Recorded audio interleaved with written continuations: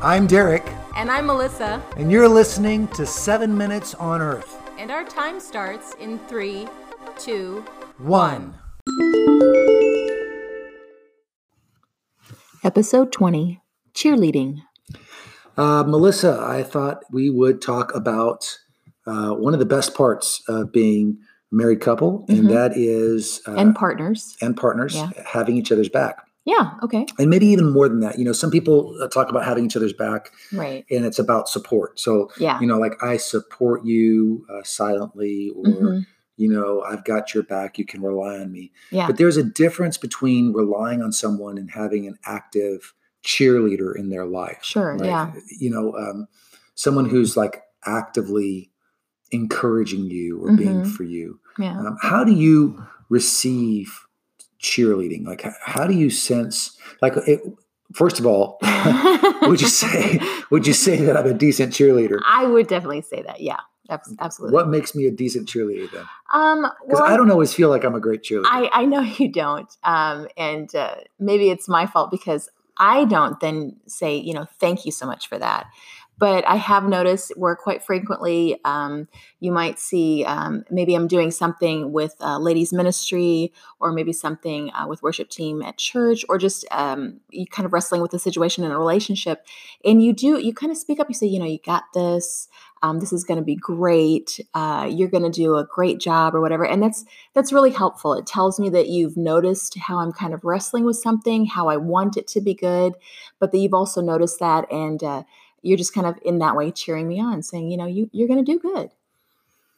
Well, thank you. Well, you're welcome. Kind of, you know, I'm glad to hear that that some of that is heard. You know, one of the things that I feel like in cheerleading is so important is to take to really value the other person's perspective. Right.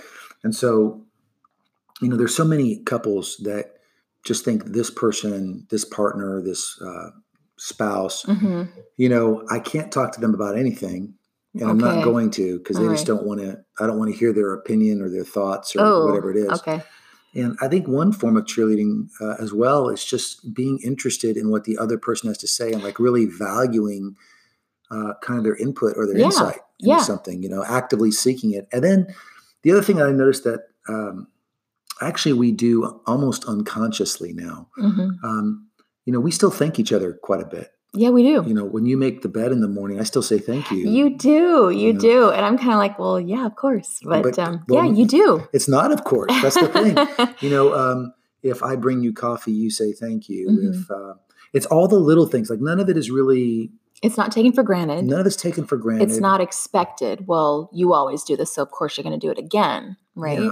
Maybe it goes back to that house rule of being polite a little bit. Yeah, but, and considerate. But I think it's, you know, we get into danger when we start to think, well, she'll pick it up or he'll pick it up. Right. Or we start to feel entitled. Well, this didn't happen to me. You didn't do this. And so now I have the right to be mad. Yeah, okay. I think what happens is we start to undermine that sense of, look, I'm actively for you. And so I want to make this thing as good as it could possibly be. Yeah. It occurred to me another way of kind of cheerleading, and you're really, really good at this, is not just the insight of perspective, but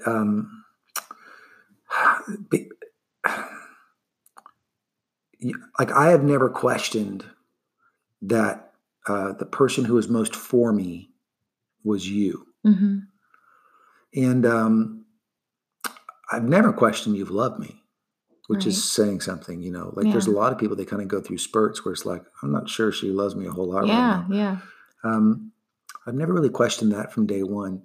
But, you know, the fact that one of the ways that you really kind of say, Derek, I'm for you, is you're constantly giving me the benefit of the doubt. Yeah. You know, and that's like a huge gift to someone to say, I'm going to give you the benefit of the doubt. I believe in you. And the other thing you do a pretty good job at is, if I'm less than the person that God wants me to be, you're pretty good at choosing your moments to talk about that. Right.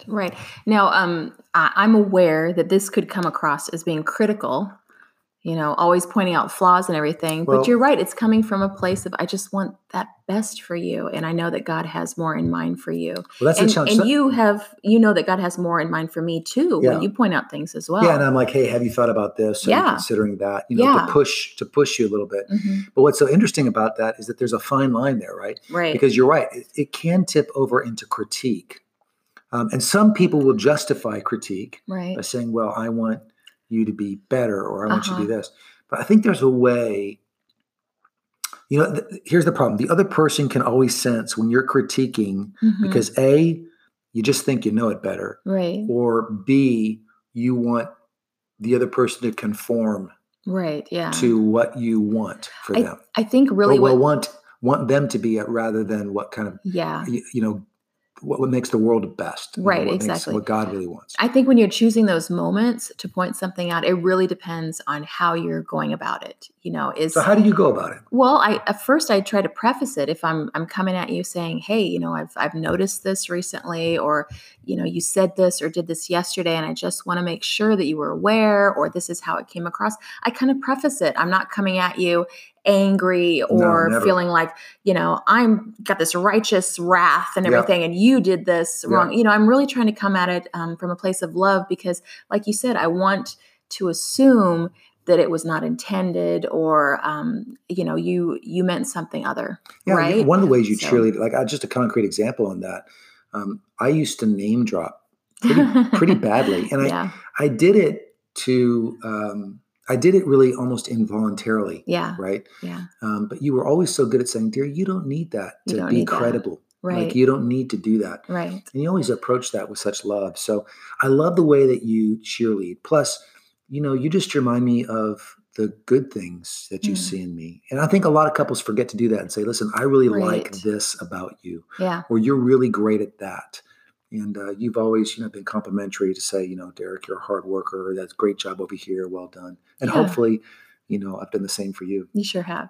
So important to be each other's number one cheerleader. Absolutely.